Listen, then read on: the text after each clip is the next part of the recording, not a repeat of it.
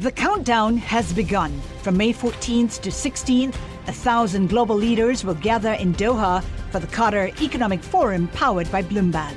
Join heads of state, influential ministers, and leading CEOs to make new connections, gain unique insights, and uncover valuable opportunities in one of the world's most rapidly rising regions. Request your invite for this exclusive event at QatarEconomicForum.com. This is Bloomberg Business of Sports. We're in a situation that we haven't dealt with in modern times. The pandemic here has really accelerated the investments that we've been advocating for years. From a macro standpoint, I think our sport industry is really forced to look at the business a little bit differently. In-depth conversations with the leaders in the sports industry. Esports is a good aberration. We're still moving forward. We're part of something much bigger than sport right now. The health and safety of our stakeholders is what's most important. Every moment, I think we're all, from a business perspective, thinking about the impact that the virus is having across the country. Bloomberg Business of Sports from Bloomberg Radio. Hi, everyone. I'm Jason Kelly. And I'm Mike Lynch. And I'm Michael Barr. Over the next hour, we will explore the big money issues in the world of sports and talk to some of the biggest players in the industry. Well, and this week, guys, there's really only one story in the business of sports globally, and that is the European Super League. It came, it went. Earlier in the week, we were talking about its creation, and by the time we got to the end of the week, it was gone. Why was it gone? Let's have Sky Sports commentator Gary Neville give us a flavor for how people reacted to this proposal. I mean, I'm a Manchester United fan and have been for 40 years of my life, but I'm disgusted, absolutely disgusted.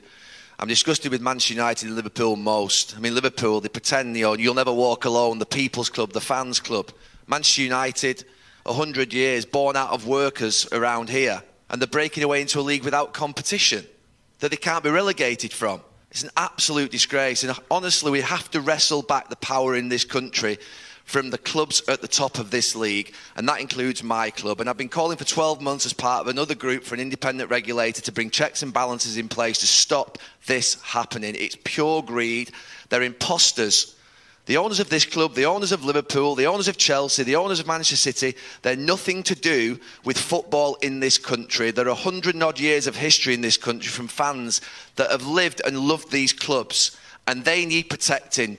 That is Gary Neville. That is a moment that went viral after the Sky Sports commentator let it fly in many ways, and his sentiment was shared widely on social media, in fan protest, guys, and later on in the week, we got to the point where the idea was shelved permanently, it seems.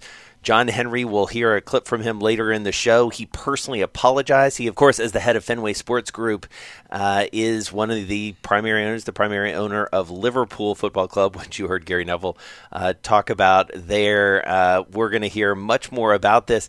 But in the meantime, Lynchy, maybe picking up off of the Boston Red Sox Liverpool connection, this was kind of shocking in a lot of ways, how poorly it was rolled out and then how quickly it went away. It almost seemed like an impulsive decision by these 12 owners. Now, we know it wasn't because it's been in the works for some particular time. But John Henry doesn't really react to fan criticism over here when the Red Sox fans are unsettled. But it's startling to us here how quickly he reacted to the discord among all the fans in Liverpool, and quickly came out and posted something on Twitter. Very un-John Henry-like, I can tell you this. He hasn't spoken to the Red Sox media in 14 months. Yet, within 24 hours of this decision, he goes on camera and he speaks to the Liverpool fans. Very, very, very, very startling. Power to the people, Michael Barr. I mean, that to me is the real takeaway from all of this, having watched it unfold on Twitter, in my inbox, text messages, everything, on television. Were you surprised at that sort of the power of the fans, being a fan yourself? Oh, my goodness, yes. Because my mindset is that sports, while yes, it's entertaining, it's a business. And we've always drilled that. It's a business. It's a business. And finally, you got a major wake-up call where the fans said, no. We're the fans. It's not a business to us. This is something very passionate to us. Wake up, because we're not happy with it. And what's interesting, too, guys, is that in addition to the fans, we also heard from a very small number of players. They were obviously sort of caught betwixt and between. We heard from managers a little bit, Jurgen Klopp being one of them. The manager of Liverpool, we'll hear a little bit from him later on in the show. But one of the interesting things from a political standpoint is in the UK, you had both the Prime Minister and the opposition leader come out via Twitter. Let me read to you what they said. So this is Boris Johnson, the Prime Minister of the United Kingdom. I'm reading here. Plans for a European Super League would be very damaging for football, and we support football authorities in taking action, meaning the Premier League, UEFA, and FIFA. They would strike at the heart of the domestic game and will concern fans across the country. The clubs involved must answer to their fans and the wider footballing community before taking any further steps. So that's Boris Johnson. Here on the other side, Keir Starmer, who is the Labour Party leader. So basically, Boris Johnson's political foe. They don't agree on anything. Here's what Starmer had to say. The Super League proposal leaked today cuts across all the things that make football great. It diminishes competition. It pulls up the drawbridge. It is designed for and by a small elite. But worst of all, it ignores the fans. I mean, Lynchy, I am of the strong belief, and we talk about this with everybody we speak to. I don't think this would have happened a few years ago. I think these guys would have figured out a way to just jam this through. What do you think changed? People had a lot of idle time. Zoom is around. Social media has exploded. And people are unhappy with this pandemic going on. And enough bad things have happened to them over the last 14 months. We're not going to take it anymore, basically. I think of the old Network movie when everyone opened up the window, I'm mad as hell and I'm not going to take it anymore. And this is what happened. Now, as we're taping this show on Thursday morning, and this morning, 20 fans broke into the Manchester United training facility, and they blocked the entrance so the players and staff couldn't get in. Now, it was settled peacefully, but they had signs that said, Glazers out, we decide when you play. And all of this thing is settled. I think there's a lot of unsettlement going on with fans, and I think it will go on for a while. Bar, one of the things that strikes me is that we've learned that there is something different about fandom when it comes to English football. It's something that I think we knew academically, but now emotionally, I think we've seen it up close and personal. I have to think that while many of us have deep connections to our teams, we talk about it on this show a lot, I'm not sure you can quantify in any meaningful way or maybe you can now. Maybe you really do have a sense of how impassioned and how forceful these connections are with these teams, these English football teams, because, I don't know, like NFL owners, NBA owners, MLB owners, I'll say it, like they've done some stupid stuff over the years, but I can't imagine a situation where even your beloved Tigers, fans are literally storming the gates. I just don't see that happening. I think they underestimated, and maybe because many of these people are American, these owners, the passion with which and the connection that the fans feel to these organizations. They don't just view them as businesses. Listen, I love my Detroit Tigers. But if the fans are storming Comerica Park, it's because it's free beer. You're not going to have that reaction for the Tigers or for many other clubs that you have for the English soccer teams and so on. And I want to bring this up really quick, too, and it's a great article by Bloomberg's Ruth David and David Hellier. And it's about the Super League, but it's about the women's soccer. And it was just an afterthought. They were telling the women that we're going to have a similar female project, and it's going to be started as soon as it's practicable. And obviously, many women were like, "Hey, what the heck is that? We're just going to be dismissed just like this." And people in the industry, the women, they found it disrespectful and unsurprising. And I think that's a part also that needs to be brought up. Because women's soccer, it's a great product, and I wish people would take advantage of it. Hey, Well, Jason, the only thing that really comes close to this on American sports turf is the Chargers moving from San Diego to L.A. Okay, some people burned some jerseys. The Raiders moved from Oakland to Las Vegas. Okay, some people, burned a Raider jersey in effigy. And that's basically it. It goes away in about, 3 or 4 hours. Now, I know no one's taking any of these teams away from the cities, or we're planning to do this for the Super League, but I think it just shows you the different level of passion from the European football fan to the American football fan. Well, it is a multifaceted story, to say the least. We are going to spend the rest of the show talking to some key voices about this from all of those angles. So happy to have with us now Bloomberg finance reporter Tom Metcalf, longtime buddy of mine. He is a sporting fan, but knows so much about the business and the finance side of this. And specifically, Tom, JP Morgan's role in all this is just bananas. Before we chat, let's hear what James O'Neill, he's the chairman of the council of Chatham House and a former non-executive director of Manchester United, had to say to our colleague Fran Lacroix. There was just so many things about it that were just so ridiculous.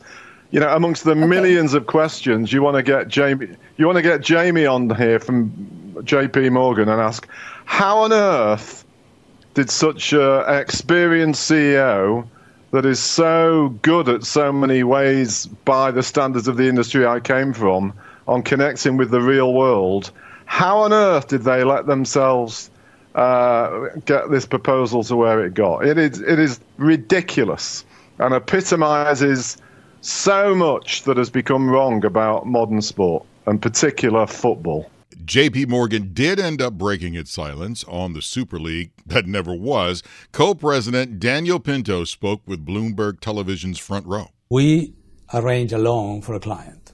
It's not our place to decide what is the optimal way for football to operate in Europe and in the UK. And the thing of it is, Jason, and you got to ask Tom this, had the Super League panned out, JP Morgan stood to earn millions of dollars in fees and interest payments. This is a huge part of the story, Tom.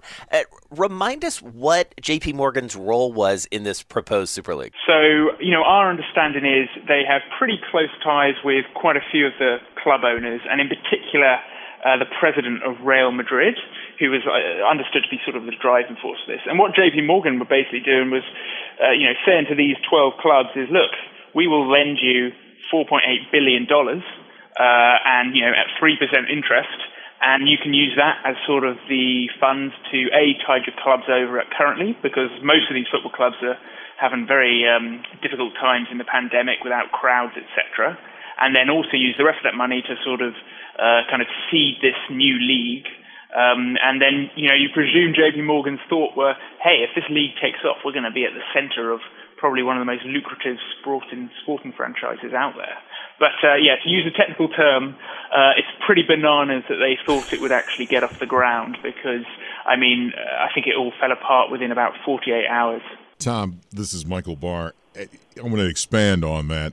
Is this one of those things where business thought this was a great idea and we can make a boatload of money, as you had mentioned, but did not expect the blowback from the fans, especially in England?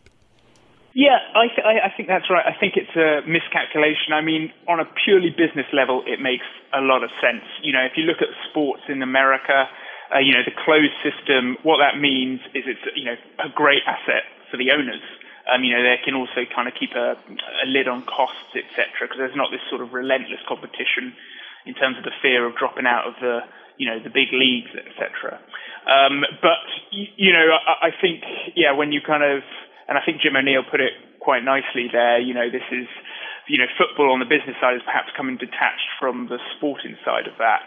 And at least in Europe, where, football has got very deep local roots and sort of very entrenched traditions, you're going to have to be a brave financier to sort of go up against, pretty much most of society in some of these economies.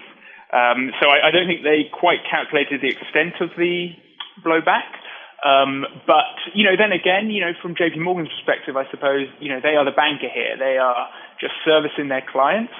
And, I feel, when a glazer comes up to say, perhaps they're, investment banker, they're probably not going to turn them down when there's millions of dollars of fees, etc. How much money do you think was left on the table each year for these clubs in this Super League that they would have split up? I mean, it definitely runs into the sort of hundreds of millions, and then perhaps when it comes to the valuations, even the billions. So, I think we've seen steadily the team valuations rise, but I want to say that NFL team valuations are still, ahead of even clubs like Real Madrid or Manchester United, despite their global fan base. And that's just because, in the world of soccer or football, as we call over here, the risks are just so intense. So, take Manchester United, it's worth about £3 billion, but basically for the last 10 years, it hasn't really been at the top table when it comes to the sporting side of things. And that obviously is starting to chip away at its value. And you see a club like Liverpool's done very well in recent years, and suddenly, boom, its value is, right up there where previously it was languishing. So, difficult to put these numbers in, and that's the other thing about sport. You also get owners who don't just read the bottom line. So I thought it was very interesting that both Chelsea and Manchester City, who are both backed by very, very rich owners, who are perhaps doing it less for the financial side of things, but more for the prestige or even the glory. From Silicon Valley to Wall Street, the promise and perils of artificial intelligence are playing out on the world stage. But what will the next phase of AI adoption look like? Which companies, from big tech to startups, will dominate? And where do the risks and unintended consequences lie? I'm Emily Chang. Join me at Bloomberg Tech in San Francisco, May 9th, to answer many of the industry's burning questions, alongside Snap's Evan Spiegel, Xbox President Sarah Bond, OpenAI's Brad Lightcap, top researcher Dr. Fei Li of Stanford, and many more. More details and just a few tickets left at Bloomberg.com/TechSF. Yeah, Tom, that element of it, and you've done such great reporting over the years about, just sort of the wealth in the world and the wealth in the Wall Street world specifically. I mean, that collision of these ideologies in many ways and the complications that come from these very public assets, there is a lot of friction here, in terms of how these guys are used to doing business. And as you say, it's like, oh, I've got this great idea, I'm going to call my banker, and not sort of feather in all of the different elements to that. I have wondered aloud whether, if this happened 5 years ago, these billionaire owners, these oligarch owners, even if the fans had protested, might have said, you know what, we hear you, but we're doing this anyway. Feels like we're at a different moment when we think about sort of financiers and rich folks, to be clear. Yeah, I mean, I think, the way it's being portrayed in the UK is this is very much a victory for sort of fan power. And, what you've been seeing is a steady accretion of sort of ownership, basically just to, individual billionaire owners. So for me, I mean, I'm an Arsenal fan, and that's owned by Stan Kroenke. And I think there's a sort of a pretty useful comparison you can make between the sports team he owns in the US and obviously in the UK. So he's it's about to call it the St. Louis Rams NFL team, but obviously now it's the Los Angeles Rams team. And that is much more common in the US, where perhaps the teams do move around a bit. But, basically, if that just would not happen or could not happen here, you'd kind of rip the heart out of Arsenal Football Club if you moved it to, somewhere out of London. And it's interesting. I just think, the sporting worlds in America and the UK are so different that perhaps that, some of these owners, and it seems to have been driven largely by the American owners, are bringing that sensibility over, and it just doesn't quite translate. And I guess they've got a bit of a lesson. And then obviously the really interesting question is how many of these folks bought the clubs, perhaps on the assumption that they could kind of make some pretty drastic changes. Right. Now those look further away than ever. So what do you do if you're a Stan Kroenke who, either way he's made a lot of money out of Arsenal. He bought it for, let's call it, I think, $2 billion eventually. It's probably worth, more like, 2.5, 3. But what does he really want to stick around and kind of endure all this? He's getting a lot of sort of hate mail, I'm sure, at this point, and whether they kind of view it as worthwhile or do they try and sell out. But then, of course, the other question is, how many buyers out there are there for a football club with, where it's been quite clear that you can't run it as sort of a business? and then who's got the sort of 3 billion quid you might need to do that. Yeah, well, and much more to come on this story, and I know one of the things that you're following is what may happen on the financing side for a revised, I should say, Champions League. So we'll be on the lookout for that. Tom Metcalf, finance reporter for Bloomberg. Thank you so much. Really good to catch up with you. Thank you. Joining us now, NBC Sports Premier League analyst, former footballer himself, Robbie Mustoe. He joins us from Connecticut. Robbie, we were joking before we started recording. I mean, what a week it's been. It came and went so quickly. Tell me what the experience was like for you. Well, it was, talk about social media being absolutely critical and amazing viewing over those few days from Sunday to Wednesday when the rumors first came out. And then you couldn't quite believe that this is happening. There's been talk of this Super League for many, many years. And we kind of heard it before, but on whenever it was Sunday night, wasn't it, late, that it was announced.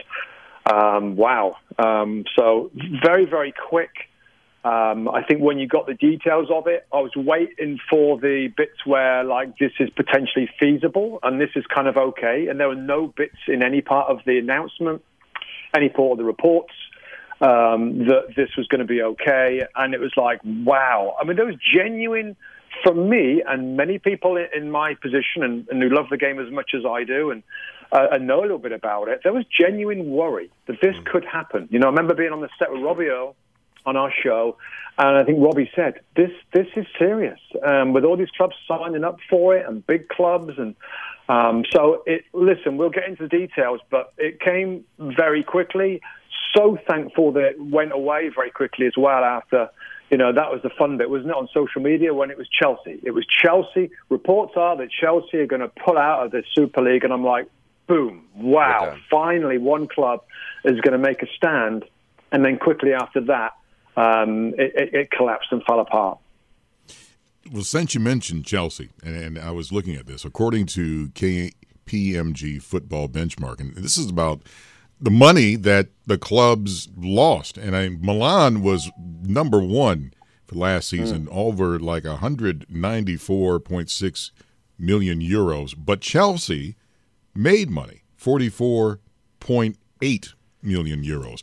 Why did Chelsea make the money and Milan just got clobbered? Well, I think every club is very, very different. And I think when you see these profit numbers and stuff, it's, sometimes it's on transfers and player transfer fees. And I think we've definitely seen that right across the board through the pandemic, the clubs have been massively, massively hit.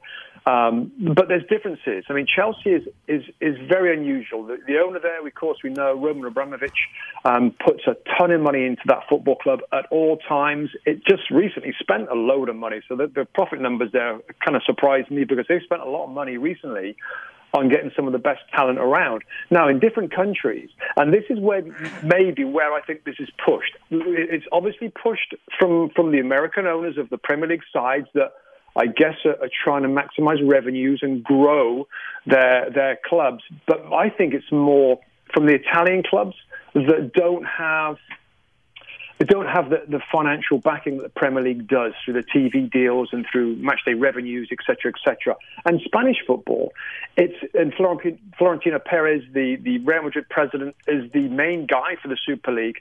In La Liga, their TV distribution is so heavily weighted to the to the Barcelonas and Real Madrids that it makes it an uncompetitive league. So there's a ceiling for that. So I think a combination of the ceiling that some of the bigger clubs feel in Italy and Spain, as well as the American guys thinking, well, yeah, maybe there's something in this, has led to this Super League. Going back to Chelsea, and I think, to be fair, and this is again, it's kind of a little bit of hearsay, but Chelsea and Man City were the last of the English clubs to get on board. It was like, listen, this train's leaving the station, you've got to jump on as we announced this. So I think they did. And it's actually Man City and Chelsea the first ones to jump out of it as well. We saw when we heard the outrage of the fans, but we really haven't heard anything from any of the players. What is the temperament of the players right now? Have you talked to anyone, or as a former player, what would your temperament be? Well, I would be disgusted with it. I think I would be a little bit nervous about what I could say. And Mike, there was some comments, and studying it as closely, of course, as we do. The Monday night game was Leeds-Liverpool, and James Milner, very, very respected, a legend really of football. He's been at some big clubs. I think he's 35 now. Basically said, "I don't like it." And I think he was the first player that I heard that said something, because he's experienced enough to be confident enough to be able to say whatever he wants, really, within reason. And also, there were statements that came out before this collapse, by the way. Kevin De Bruyne put out quite a nice, big statement on his social media saying, listen, I was a kid, a boy growing up in Belgium. I had dreams to reach the very top. Of course, the Super League would have absolutely destroyed the dreams of kids and players all over Europe. So there was a few that came out. Jurgen Klopp in that very same game, the manager of Liverpool, kind of, he kind of rambles and rants a little bit when he talks. He's hinted that this isn't cool, it will be in his words. So there was a few that came out. And I think, obviously, in the game as well, you saw the Leeds United players have this shirt on, basically about the Champions League. And the big headline from the shirt was, earn it. You got to earn it. You got to earn your right to play in that competition and to match up with Europe's elite. So, listen, thankfully, it only lasted a couple of days, but I think the more time would have gone on, the even more universal disdain you would have seen. I mean, I think, of course the fans had a big part to do with this. Of course they did. But there's only a couple of... it wasn't just the fans. It was the general reaction of everybody connected to the emotional blimmin' juggernaut that football is in particularly in England, and between the football pundits on TV, obviously a few of the players, the managers, the fans obviously, but also when you've got Boris Johnson, the Prime Minister, making statements like, we're going to throw a legislative bomb on this and we'll do whatever we can to stop this. You've got Prince William, the royal family, coming out and saying it. At that point, I am thinking there's no way this is going to be allowed to happen because of cultural importance of the pyramid and of the progression through performance and success and jeopardy and risk and consequence with failure. And that's been the main thing that thankfully has come through. I want to hear the bit from, if we can, the bit from Jurgen Klopp, because you're right. It was powerful in a Jurgen Kloppian sort of way. Let's check it out. It's always more games. And for UEFA, it's for money. If you tell about the clubs, it's about money. The FIFA wants a Club World Cup whenever that should happen. It's about money, nothing else. And all these kind of things. So it happens. It's not only these clubs. And things will change, and some things have to change. And so that leads me to my last question for you, Robbie, which is, things will change, things have to change. What do you think happens next? As someone who knows the game so intimately from so many different perspectives, this was trying to address something, both the action of these owners, but also the reaction of those so many who were against it. Do we see a new Champions League sort of format? Do we see something else change? What do you think happens next? Really interesting. Yeah, it's really interesting. And we are seeing a new Champions League format start in 2024. Like just over the last couple of days, it kind of went, well, that's why this statement came out. It was kind of challenging the new format. Now, the UEFA are in such a difficult position. More clubs want a piece of this competition. So they've actually made the competition bigger, which I don't like. Jurgen Klopp, and that's what he's talking about. Too many games. Now UEFA have made it even bigger, this competition. The players are playing so many games in different competitions. It's difficult. Now, in terms of what should change, the Premier League is brilliant. It's not, it's not like other leagues. The distribution of TV money is fairly evenly split. So you get a fairly competitive league. We have the big clubs, but we don't really know who's going to win each year. So there's not much wrong with the Premier League. There's not that much wrong with the Champions League. If anything, I think Jurgen Klopp would love it if there's just fewer games. And maybe the big clubs, and I'm not saying the big clubs should dictate this, but they'd probably be happier if there was fewer games and the wealth of that competition was actually, more money from fewer games would go to those clubs. That's what they want. It's a balance, isn't it? It's a balance between who should be in this competition. I mean, let's face it, it's called the Champions League. And it's been champions plus, hang on a minute, actually second, third, fourth in your country and third in your country. And so it's gotten diluted. It's even more diluted to appease others to get some piece of this pie. But in my opinion, reduce it. You know what I'd do as well? I'd reduce the Premier League. Not popular with some fans, etc. There's 20 teams right now. Bring it down to 18 sides, a little bit less amount of games, more quality, less injuries. And I'd reduce down. Now they've gone the other way, sadly, the Champions League as well. So I want to see quality. I want to see all the best players out there. I don't want to see the rest and rotation that we see in all competitions because there's so many games. So where it will go, I've just told you where it's going. It's going to be more games in European football. That just puts a bigger burden on the English players and the likes of the FA Cup and the League Cup, historic, wonderful competitions that I've had the pleasure of playing in the final, the Cup finals at Wembley, on 3 occasions. They're becoming less important because European football, there's more and more of it. So there's going to be more of it. But the Premier League, it's a brilliant product. And thankfully, it's still one club, one vote. So nothing too much is going to change with that league because all the teams in that league will have an equal say in the direction and how this league is run. All right, Robbie, I'm going to sneak in one more just because I'm so fascinated by your insights here. And that is, this notion of, foreign investors, be they American, be they Russian oligarchs, be they, Middle Eastern sovereign wealth funds and whatnot. How has that changed the game specifically in England from your perspective? Well, I think it's helped it's attract the best managers and the best players. These are people, for the most part, that are putting in extra money. There's I'm not sure. Like for Chelsea, it's certainly the case, and for Man City. Man City they're not old money. Old money is Man United, it's Liverpool, and it's Arsenal. So new money has come in. It's certainly improved the profile of those clubs, and it's made those. Now, I mean, to be fair to Chelsea, now they run a pretty profitable club and well-run club, and they've expanded their reach around the world, particularly in America, actually, tremendously well. So the revenues are coming in. But I think that's been the difference, and people continue to want to do it. The Saudi Arabia Prince wanted to buy Newcastle United, and he actually failed the fair and proper test to be an owner in the Premier League. So this league continues to attract people that want to get involved and want to invest in clubs. And we know the Americans have come in, and it hasn't always been, good stories of the American owners. A lot of them have lost a lot of money and got out of it. Aston Villa, one club, Sunderland Football Club, another one where American owners have come in and it hasn't worked out well. So as long as it's broadcast everywhere, it's the most entertaining league, it's the most watched league, and big money people from whatever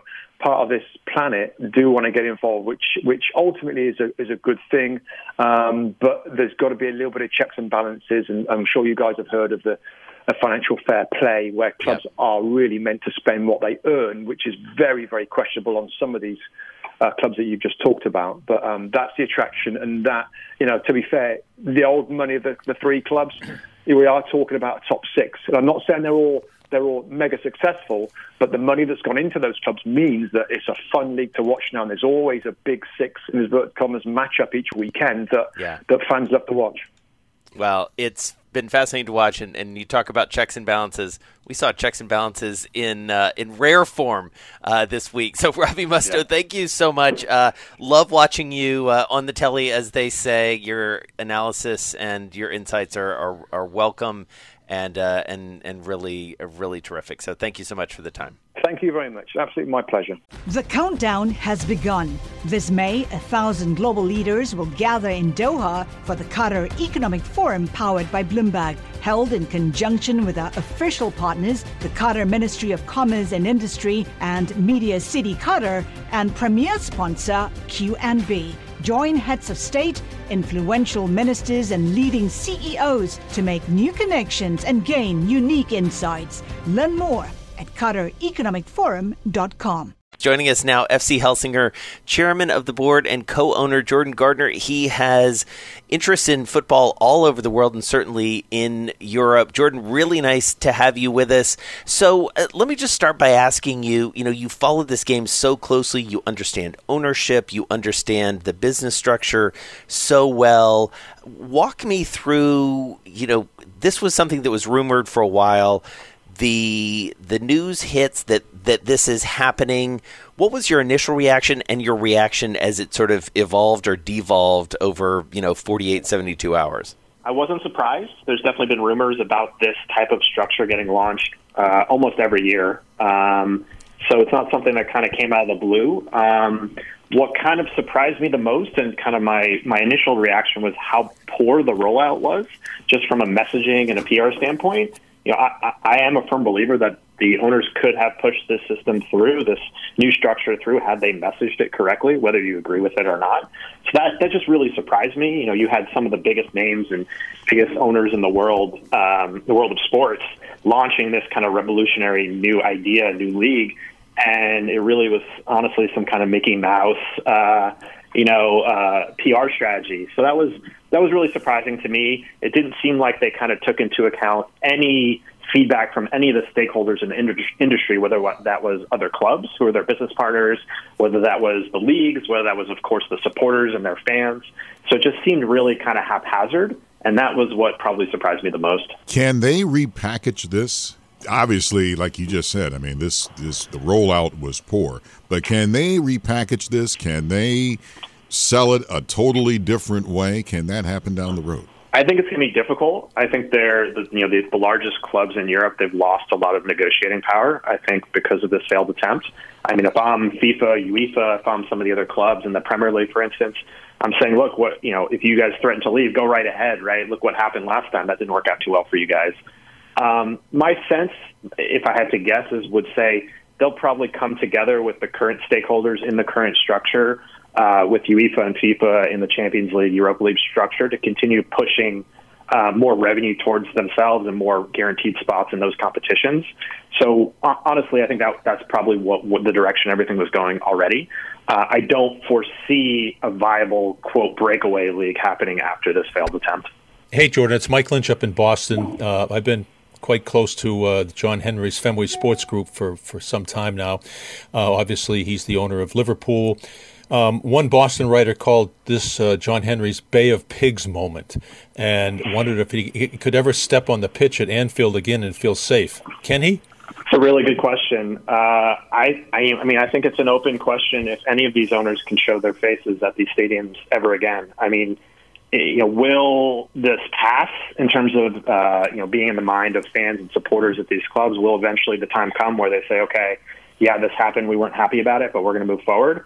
I certainly think in the short term, guys like John Henry are going to have a really tough time getting any support whatsoever within that community at Liverpool. I think it was just a massive miscalculation for someone and an ownership group in Liverpool who generally were thought very favorably, I think, relative to other groups in Europe about the way they ran that club. So I think they're in a tough spot. Maybe over the long run, things will improve. But I think right now, my sense is he is not the most well-liked figure in Liverpool right now, for sure. I mean, and to your point, Jordan, I mean, John Henry, it feels like, based on what he said publicly this week, and he was pretty much alone in sort of putting himself out there in the public in this video, he realizes he did something wrong. Let's listen to that clip. I want to apologize to all the fan supporters of Liverpool Football Club for the disruption I caused over the past 48 hours. It goes without saying, but should be said, that the project put forward was never going to stand without the support of the fans. No one ever thought differently in England. Over these 48 hours, you were very clear that it would not stand. We heard you. I heard you. You know, Jordan, one of the things that struck me the first time I had listened to that, and strikes me every time I hear it, and I wonder about it from your perspective as an owner, is the use of the singular pronoun there. You know, the sort of I am taking responsibility for this. I made a mistake. How important is that in terms of messaging, and what does it say to you and in terms of what you've learned as an owner? Yeah, I mean, I think it's really important because I think, supporters and people in and around these clubs understand that the buck stops with the owner, and he's the one that he or she or a group of people are the ones that make the decisions at the end of the day. So, you got to give John a lot of credit for coming out there and, on an individual level, taking responsibility. Obviously, I think if I was a supporter of Liverpool, I would have said, hey, why wasn't he coming out there before with some statements about, explaining this decision before it happened, right? Why be so reactive? But in the sense that he took pure responsibility for it, and on a personal level, I think that's actually really important. And I think if you looked at the commentary out there, I think it was generally positive about his explanation for what happened. Whether you agree with the whole decision or not, I think it was a smart decision on his part. In general, how hard has it been as an owner of a club to make money in these COVID times? Teams have just been thrown against the rocks, a lot of them. I mean, during COVID, it's practically impossible. I think there's like a handful of clubs in Europe that are making some money due to the huge player sales right now.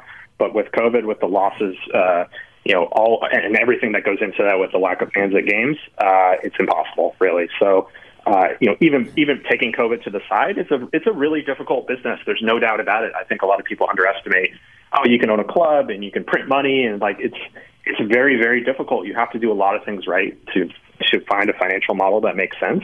And you see, I think one of the interesting things that came out of this whole Superliga discussion is that these owners of these biggest clubs don't run particularly good businesses, especially some of these clubs like the ones in Spain.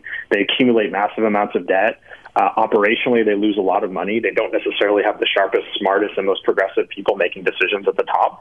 And I think if you want to look at a silver lining from my perspective, it's a lot of those kind of ideas and those people, I think, got exposed by this whole process. And hopefully, I would like to think that means the industry might start to change a little bit. Jordan, is it accurate to state that this reversal in 48 hours is tradition, triumph over greed? Yeah, I would think so. Yeah. I mean, the fact that it happened so quickly and so the backlash was so aggressive, I think there were a lot of factors in terms of why it happened so quickly and the motivations. But again, I think the problem you had, and the New York Times actually just reported this morning, it's like you just had an absence of leadership or voice from this owners group and this group that was breaking away and explaining their decision.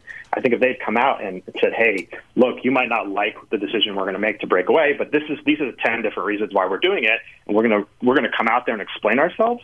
I think there still would have been a lot of pushback, but I think it would have been a little bit of a different narrative than what happened.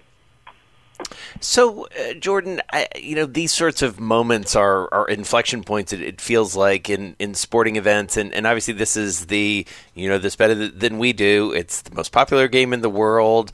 Even as tough a business as it is, as you alluded to, at all levels, it is a growing one in many ways. So, how does this change the trajectory of the game as a business, in your estimation?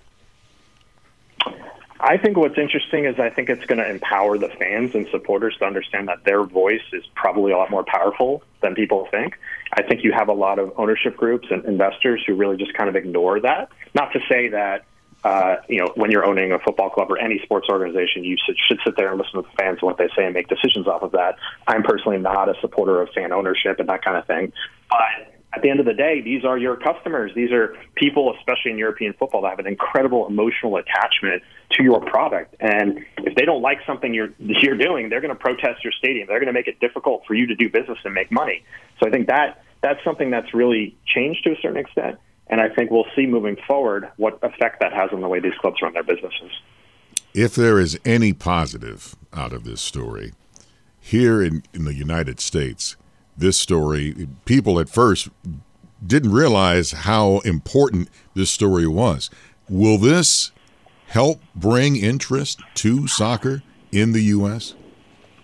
It's a good question. I mean, I think the story, I had my parents who were following this. People who don't even follow the sport were sending me text messages about this. So I do think it opened people's eyes to not just an interest in European football, but like the differences between North American sports and European soccer, and like kind of the the romanticism of European soccer, how it's all entirely merit-based and promotion relegation, all these really interesting things that we don't have in North America. So I do think there's the possibility that new fans will be attracted to the sport that wouldn't otherwise be the case. I think it all, though, depends on how the sport reacts to this, how it looks like moving forward. I mean, the sport is still incredibly popular in the United States, but can there be continued traction because of that? I don't know yet. We'll see how this all plays out. Jordan, how do these owners regain the trust of their fans, and how do they do it in a hurry? Well, I mean, I think the first step was coming out publicly with a name to the face and apologizing and explaining themselves. And I think some clubs have done that well, others haven't. I mean, you've seen kind of half apologies from some clubs or no apologies at all from some clubs. I'm a big proponent in all sports, but in European soccer in particular, that you can't be an absentee owner and expect to have success. You need to be present. And so I think, my sense is if these owners want to regain the trust, is they're going to have to find a way to be present at their clubs or have people in their ownership groups present at their clubs to explain to continue to explain both why they made the decisions, why it was a mistake, and where their particular club goes moving forward. You're not hiding behind, I think, PR statements or hiding kind of in the corner is not going to regain the trust of people over in Europe. So, honestly, I also just think it's going to take time as well. This is so raw, and I think the emotion is so raw with so many supporters. I think one thing is Americans we sometimes overlook is just this raw, passionate, emotional, attachment these people have to their clubs in European football. It's just, as much as I grew up as a New York Jets fan, I love the New York Jets, sadly, but, I have an attachment to that American football club. But it's so different than had I grown up in Liverpool and been a Liverpool supporter my whole life. It's really hard to explain that for people who haven't been over in Europe. It's a lifestyle. It's part of who you are as a person. And I think it's difficult to kind of come back from the edge with what some of these owners did to regain that trust. It's just going to take a lot of time. So, Jordan, before we let you go, just sort of looking ahead in the short term, setting aside Super League, a recovery, we think across the globe in terms of this pandemic, life getting back to some semblance of normal. What does that look like for you and your portfolio of teams, and what does 2021 hold in that regard? Yeah, I mean, I still think there's immense opportunities in European soccer. I've written about it in various platforms. I think, we've seen by the European Super League discussions that these businesses are so poorly run. There's so much opportunity.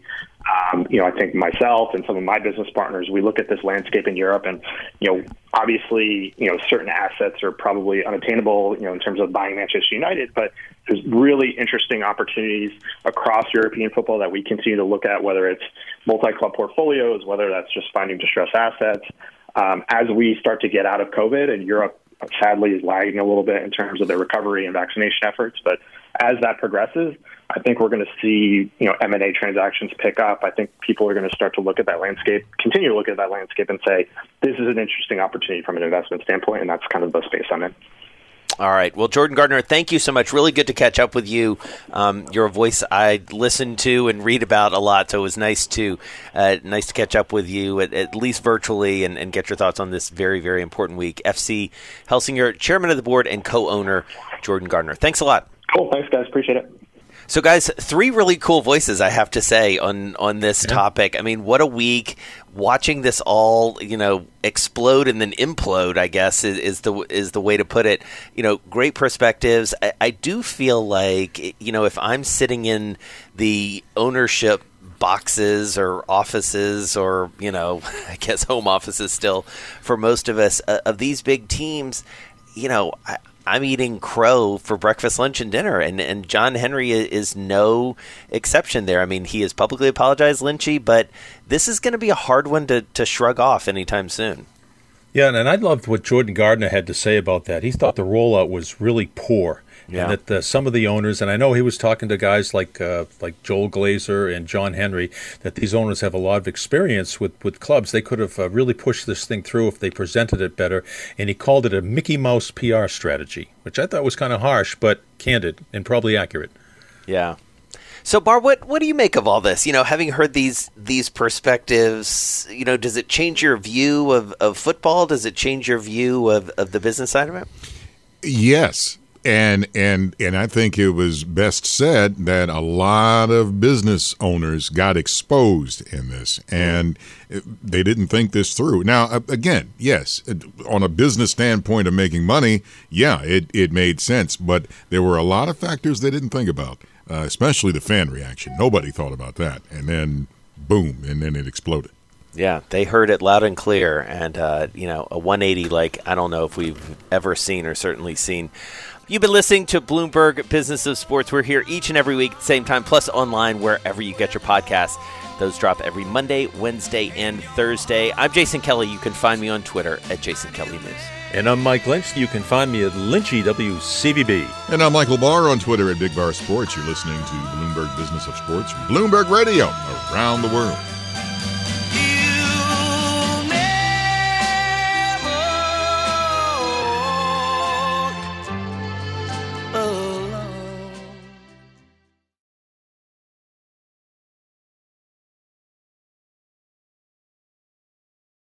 Join Bloomberg in San Francisco or virtually on May 7th for The Future Investor, Data-Powered Transformations. This 2024 event series will examine how data is not only playing a pivotal role in investment decisions, but serves as a driving force behind the construction of innovative, investable enterprises. This series is proudly sponsored by Invesco QQQ. Register at BloombergLive.com/futureinvestor/radio.